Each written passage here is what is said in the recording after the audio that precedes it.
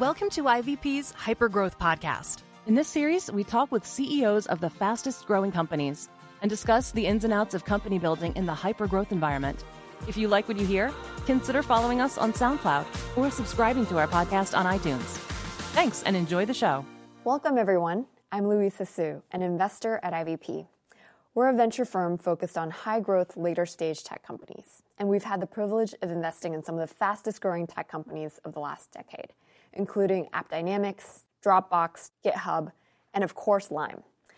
Today, I have Toby Sun, CEO of Lime, joining me. Toby founded Lime in 2017, and he's now leading the world's largest electric scooter sharing company, and one of the fastest-growing companies of all time.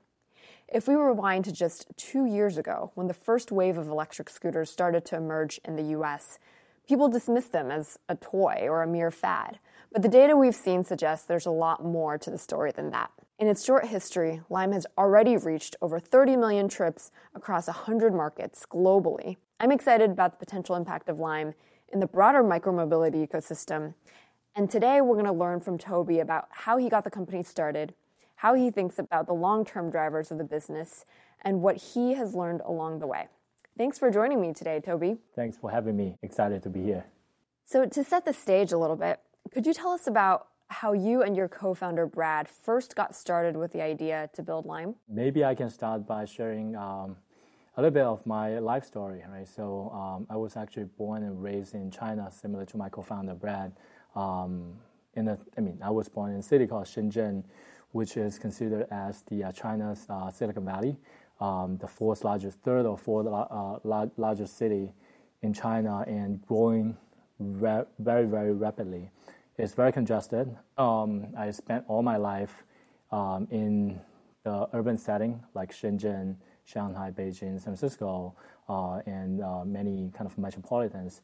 But really, it's a great experience growing up in a kind of eastern Silicon Valley to experience how a kind of congested urban setting looks like and how we can live without a car, right? So I spent all my childhood, riding bicycles and leveraging the public transit to commute to school, to work, and also being able to see how Shenzhen as kind of the hardware, smart technology, IoT hub of the world in terms of supplying the global, kind of meeting the global demand and providing the high quality, scalable supply is definitely something interesting to me, and that kind of got me in the early days really into entrepreneurship and then really thinking about cross-border and global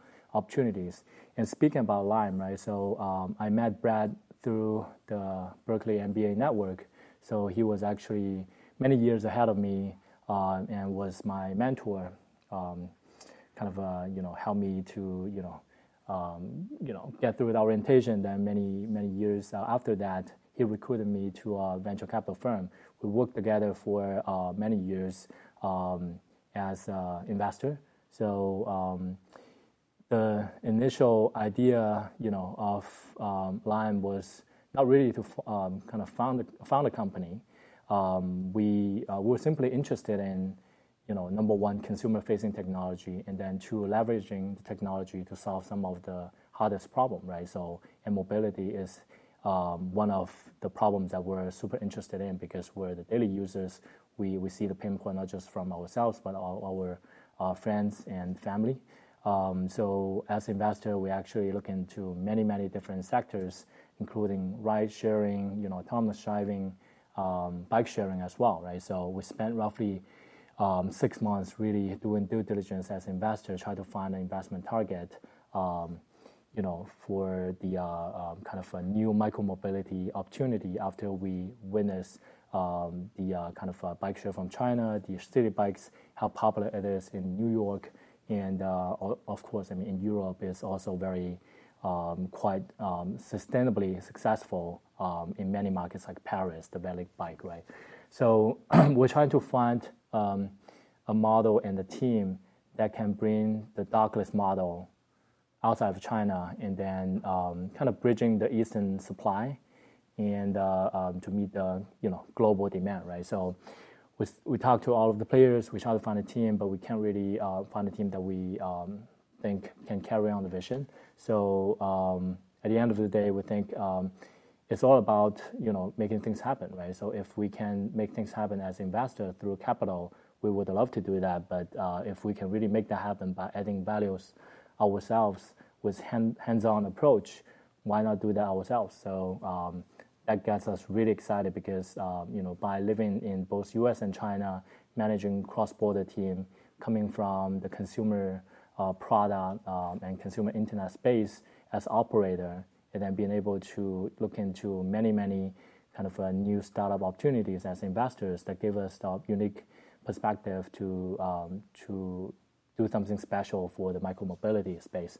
That's how we got started at Lime. It's really cool to see kind of the different environments you've experienced play into this story, whether it's US and China, whether it's your investor or your operating experience. A lot has been written about Lime, actually, in the headlines. And I'd love to take this conversation in a slightly different direction to explore some of the topics that are particularly pertinent to Lime at this specific stage in its life cycle that haven't been talked about. And the first topic I'd love to go a little bit more deeper in is how you think about growth versus profitability, especially given the capital environment today. Companies constantly have to juggle kind of this trade-off between the two. And it's no secret that you guys have seen exponential growth with that velocity of user adoption even higher than what Uber was seeing in their early days. And to support that growth, you've also raised quite a bit of venture capital from a lot of notable firms, and we are lucky to count ourselves among them. Could you talk to us about how you think about balancing growth versus profitability and what's optimal for you guys at this point in time? Yeah, so it's definitely a very interesting problem for us and for many peer companies, not just in the micromobility space, right? So the growth is definitely amazing and phenomenal. I would say, yes, it is faster than any of the companies that we've seen in the technology space.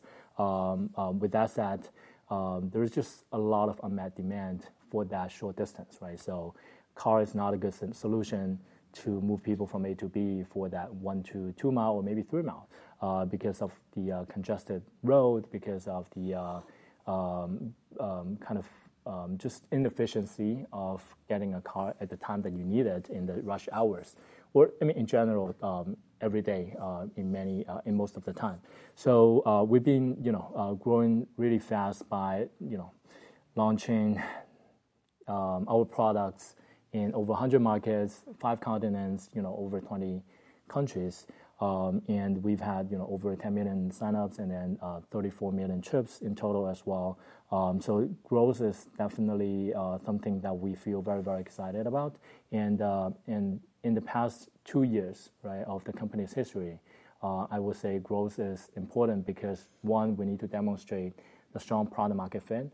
And then also, two, we want to test the boundary of what type of market is a good fit for us, right? So I think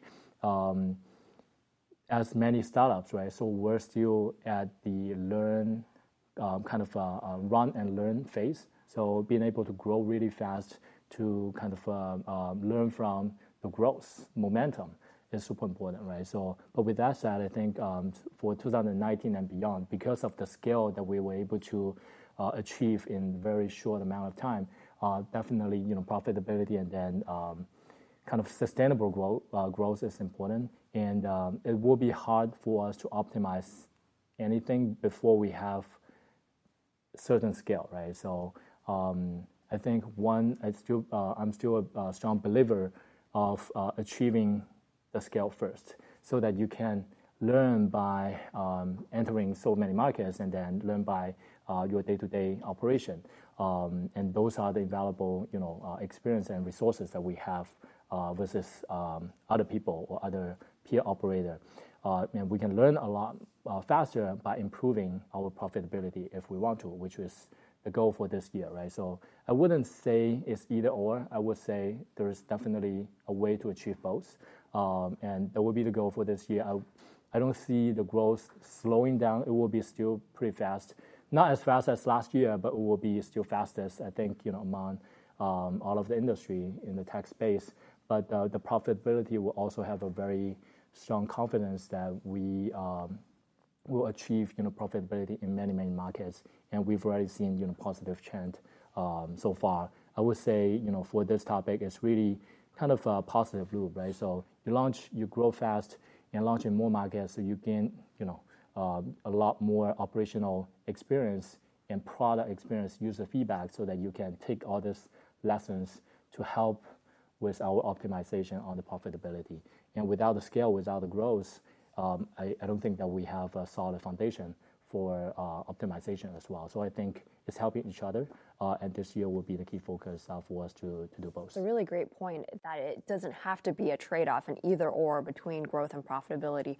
Once you reach that critical scale, you can actually have a much larger playground with which to experiment with these different levers that lead to that ultimate outcome. But I guess if we were to focus in on unit economics, I'm sure a lot of people, whether it's investors or other operators, a question on their mind is, how do you draw a throughput line to a long-term kind of unit economic positive company? And it's a term often used in venture capital as a proxy for that long-term profitability. So we've seen in the food and grocery delivery companies, kind of like DoorDash and the Instacarts of the world, that there are a couple key variables like deliveries per labor hour or the ability to batch orders that really move the needle in terms of driving that unit profitability.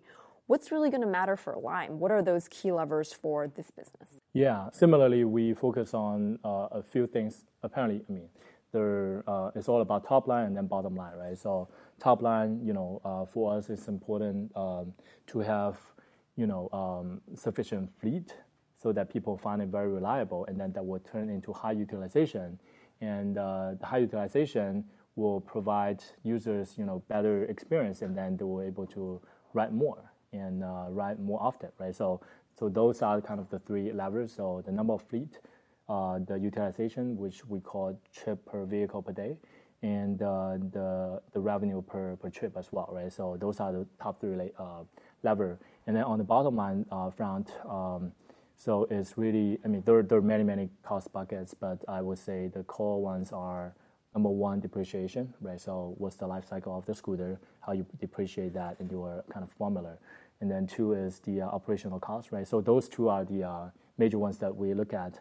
And among all those kind of 5 or 6 things, right? So I think utilization, depreciation, and operational costs are the three main things. And we,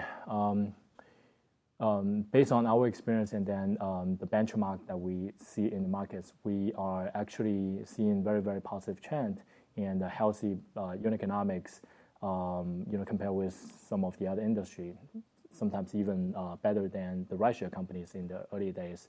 But of course, there's challenges for the business is that many markets still needs time to educate in order to have higher utilization. But we've nailed that in many of the markets by penetrating fast, by doing a better user education, right? So, and not to worry about the utilization front. I would say the depreciation is definitely something we need to spend a little bit more time, because after all, a scooter is a new product line, right? So compared with 200-year bike and a few hundred years cars, right? So the scooter has been only around for less than a decade, especially for electric scooters. How to make sure that we can build robust, safe, and reliable scooters that provide people great riding experience and also last long, right? So that's the challenge for not just us, but also the entire industry. And we were able to kind of deliver very positive results in terms of iterating the product, improving the product by operating in many markets, by operating in longer period of time, right? So if you look at our product innovation, so we've had 8 iterations and then 3 major generation of scooters in the matter of only 12 months. And that's faster than anybody. And is the life cycle of the scooter has been many times longer than our first generation, and also longer than many of the competitors of the shelf product, right? So we feel very proud of that, and that will significantly bring the depreciation cost down. and also operational costs, right? Similar to some of the other industry like food delivery, right? So we can also optimize the operational costs by better utilizing the time of our operation team, our crowdsourced juicer team, using big data, using the heat map and the algorithm that we built throughout the day-to-day operation from over 100 markets, right? So that they can be more efficient, running from places to collect, charge, and sometimes repair the scooters, right? So it's all about hourly throughput, and I think the longer that we operate, the more market that we operate at a global scale, we'll be able to enjoy that benefit of optimizing the operational costs a lot faster and a lot bigger than competitors. And at the end of the day, all these three drivers putting together will yield very positive unit economics. We've already seen a very positive trend in many of the markets, and hope to share more in the future.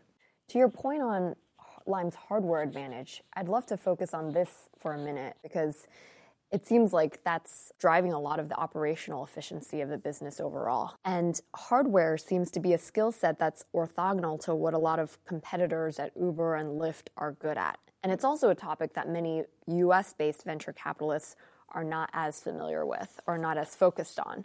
Yet in China, we see kind of the astronomical rise of hardware-centric companies like DJI and Xiaomi that are now commanding a huge global presence. What do you think gives China an edge in hardware, and how is Lime positioned to take advantage of this ecosystem? So hardware is hard in general. It's hard not because of the complexity of the process.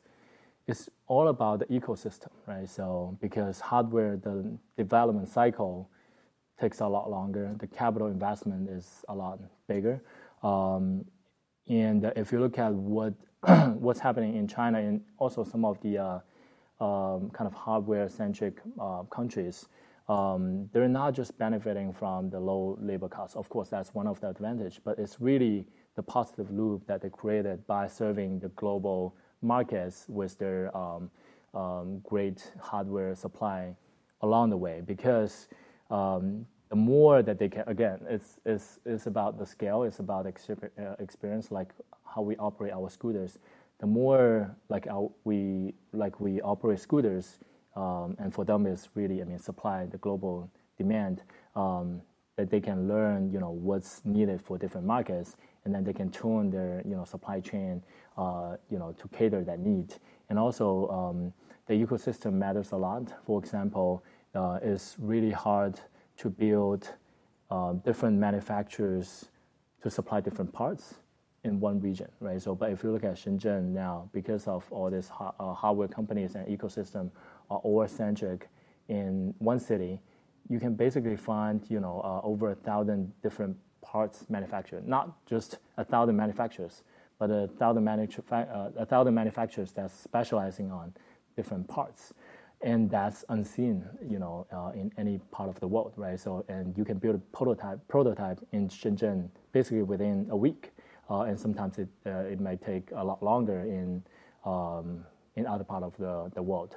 So, enjoying that, and more company by enjoying that kind of ecosystem, more and more company will go there to put in more orders, and then that will again, kind of help the whole industry and ecosystem to build better kind of capabilities to lower the cost and kind of improve the efficiency, right? So I think it's all about creating that positive loop to scale that fast and then build that ecosystem within that region.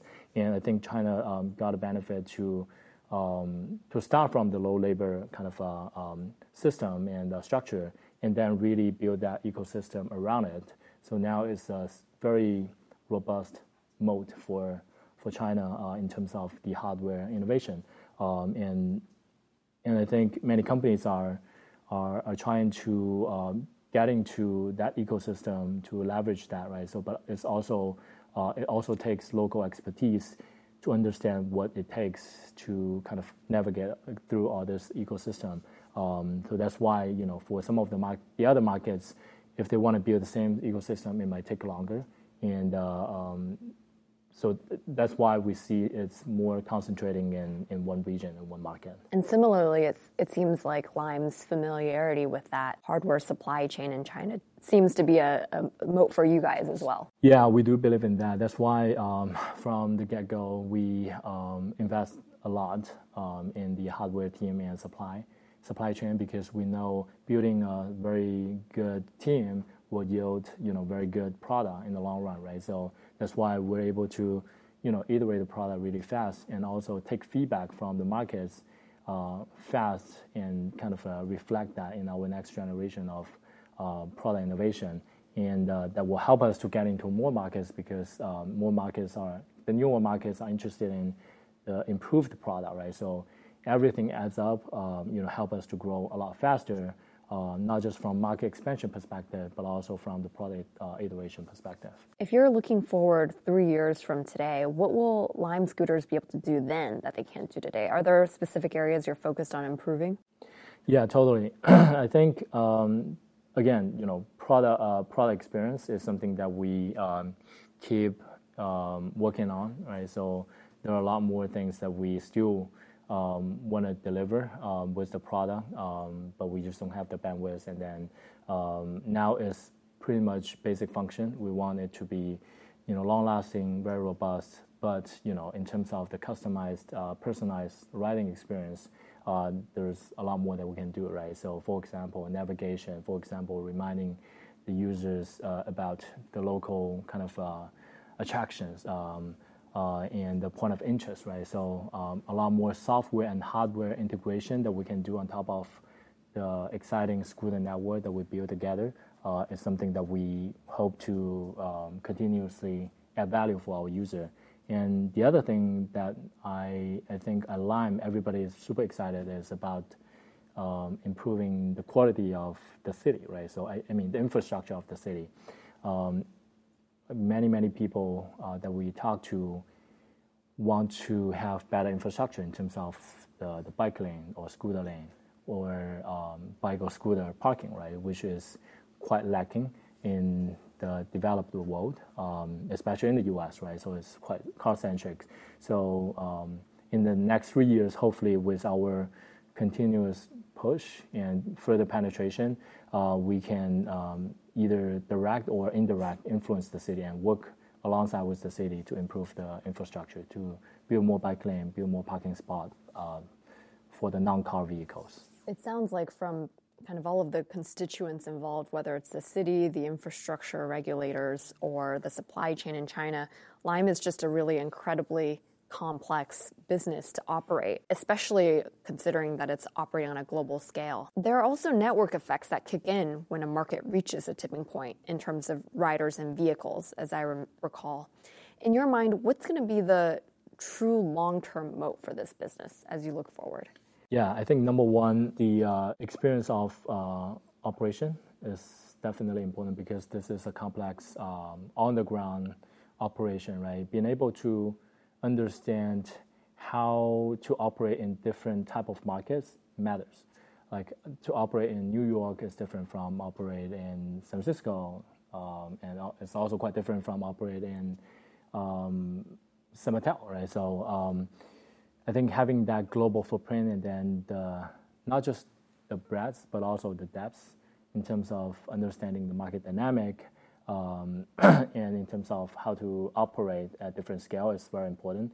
And I think we, by operating in so many markets, allow us to learn a lot faster and then be able to provide better operational kind of redoubt, right? So, and that create a very good experience for the users. I think that's one. And then two, I think is really the hardware supply part of it. Right, so as I said, understand the users will help us to build better product, and then invest a lot more and a lot earlier in the supply chain, allow us to iterate the product a lot faster. So that will create a more reliable experience for the users and to help them to stick with our hardware and then the app, right? So, and the third thing I think is really about the community partnership, right? So. we're probably the first company that set up the community and government relationship team in the disruptive kind of tech industry, because we think that's a very important part for us to long-term sustainably operate in the city.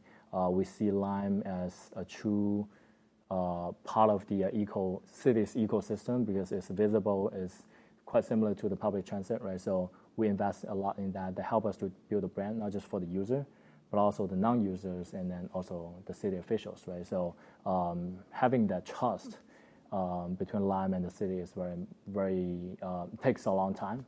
And I think, everything that we've done in the past 2 years is the kind of the advantage that we build for us to long-term, serving the city. Outside of the U.S., China, as we mentioned before, seems to have been a petri dish of innovation in the transportation space over the last few years. And they've produced some pretty valuable companies like Mobike that sold for $2.7 billion, Ofo, which was once valued at $2 billion, and I think HelloBike, which recently also just raised a round. In your opinion, what has worked well for these companies? And conversely, are there mistakes that these companies made that Lime can learn from? I would say they're all very respectful peer operator, and we actually learn a lot from them, right? So, and also we learn a lot from not just the Chinese counterparts, but also the global transportation companies like Uber, like Careem, like some of the other rideshare companies like Lyft. It's at the end of the day, I think there are a few things that matters. And we just need to stick to all this most important kind of categories and always invest in those categories. Number one is about the product, right? So I think I've already shared some of our thoughts, but I think it's very, very important to stay true to what the user needs. And for our business, it's even a little bit more complex because it's not about just making the users happy, but also making the cities happy, right? So I think the product should serve the purpose, should serve the two kind of audience in the same time. So whether we can continue to improve the product and focusing on the product kind of features to deliver better user experience, to make it more reliable, so that people always consider scooters as the first choice of their transportation mode. And also, on the other hand, whether the product improvement and features can help the city to feel, oh, this is something that I really want. In addition to that, I really see that as a long-term solution, in addition to my city's public transit options, right? So I think, making sure the product is always kind of our customer-centric is super important. That's one. And then two, local insights and local approach is important, right? So because we're running a global business, different markets has different needs, and there's no one approach fits all kind of scenario. We've seen a lot of interesting insights from different markets, and some we can borrow and kind of share across the board, but a lot are different. So how to kind of take all these local insights and then kind of customize our operational approach. Community engagement is quite important. Last but not least, I would say it's about kind of leveraging the technology in a way that we can kind of continue to build on what we know. In this case, it's about the IoT network. It's about the data that we collected in an anonymous way, right? So to share with the city, to help them to improve the infrastructure, so that we build further trust and leverage the data to help us to better place the scooters so that the users can have better experience, right? So I think focusing on the things that's unique to the business and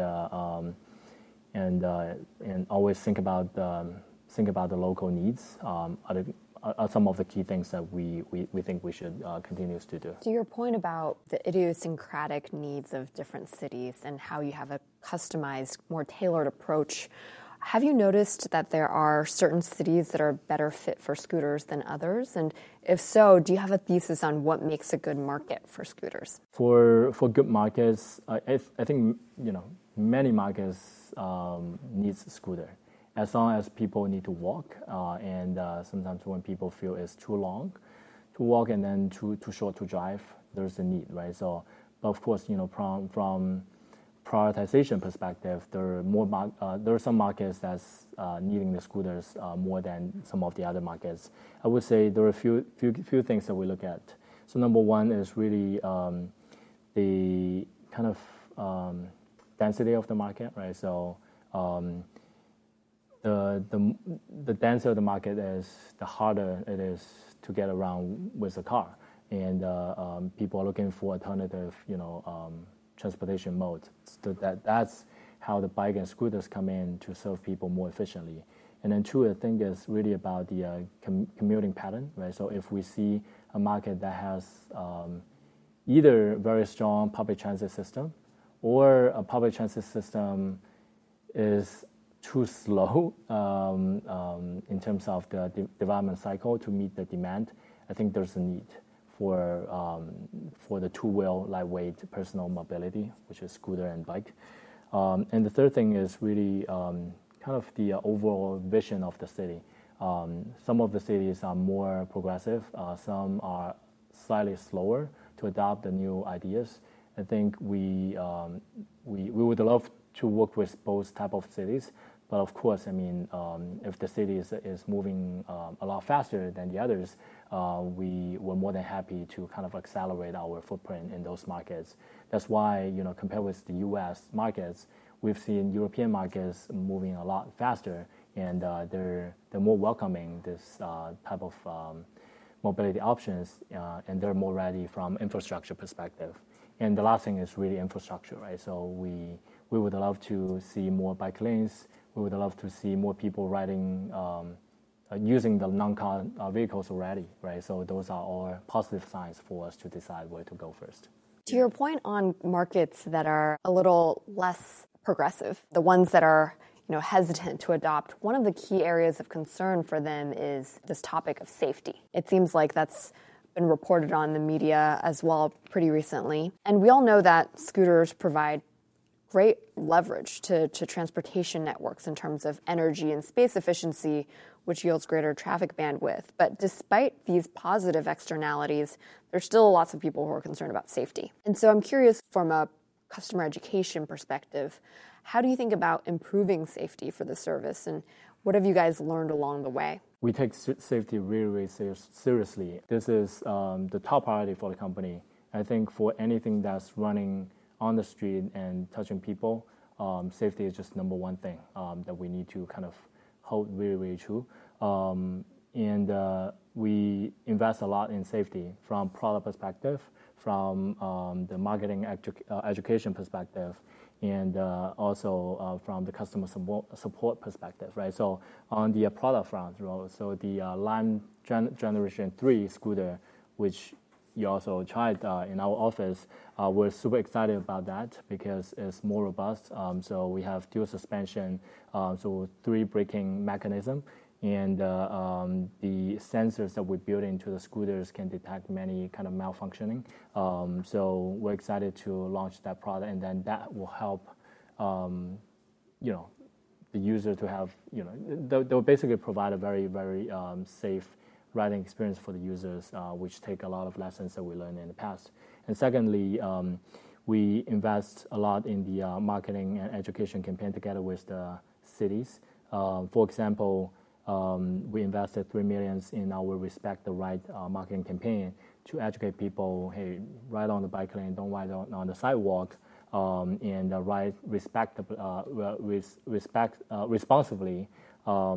And in addition to that, we also, distribute a lot of helmets. So about a quarter million helmets are either distributed or to be distributed to our riders.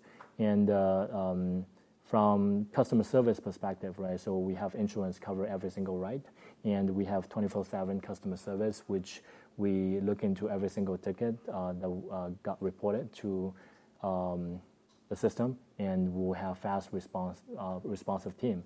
And of course, the company has been growing really, really fast. So there's still things that we can do better, but we're super, super committed to improve the safety. The last thing I want to ask is, what are you most excited about? What's ahead for Lime this year? At the end of the day, what kind of wakes me up every morning is the possibility of enabling Lime to make people's life easier, more convenient, and provide the affordable form of transportation for people that people otherwise don't get that option, right? So I think touching people's life multiple times and then impact them in a positive way is something that I feel very excited. So to be more specifically, we would love to, keep iterating the product so that we can serve more markets and then more users. Hopefully by the end of the year, we'll be able to, enter more countries and more markets. Ideally double, if not more, and for users, right? So now we have more than 10 million sign up. We hope to see, a few more X in terms of the sign-ups and then weekly riders. And last but not least is really the long-term partnership with the city, right? So in the past, we invested a lot in terms of the city relationship building and trying to kind of really work with them hand in hand, listen to their feedback.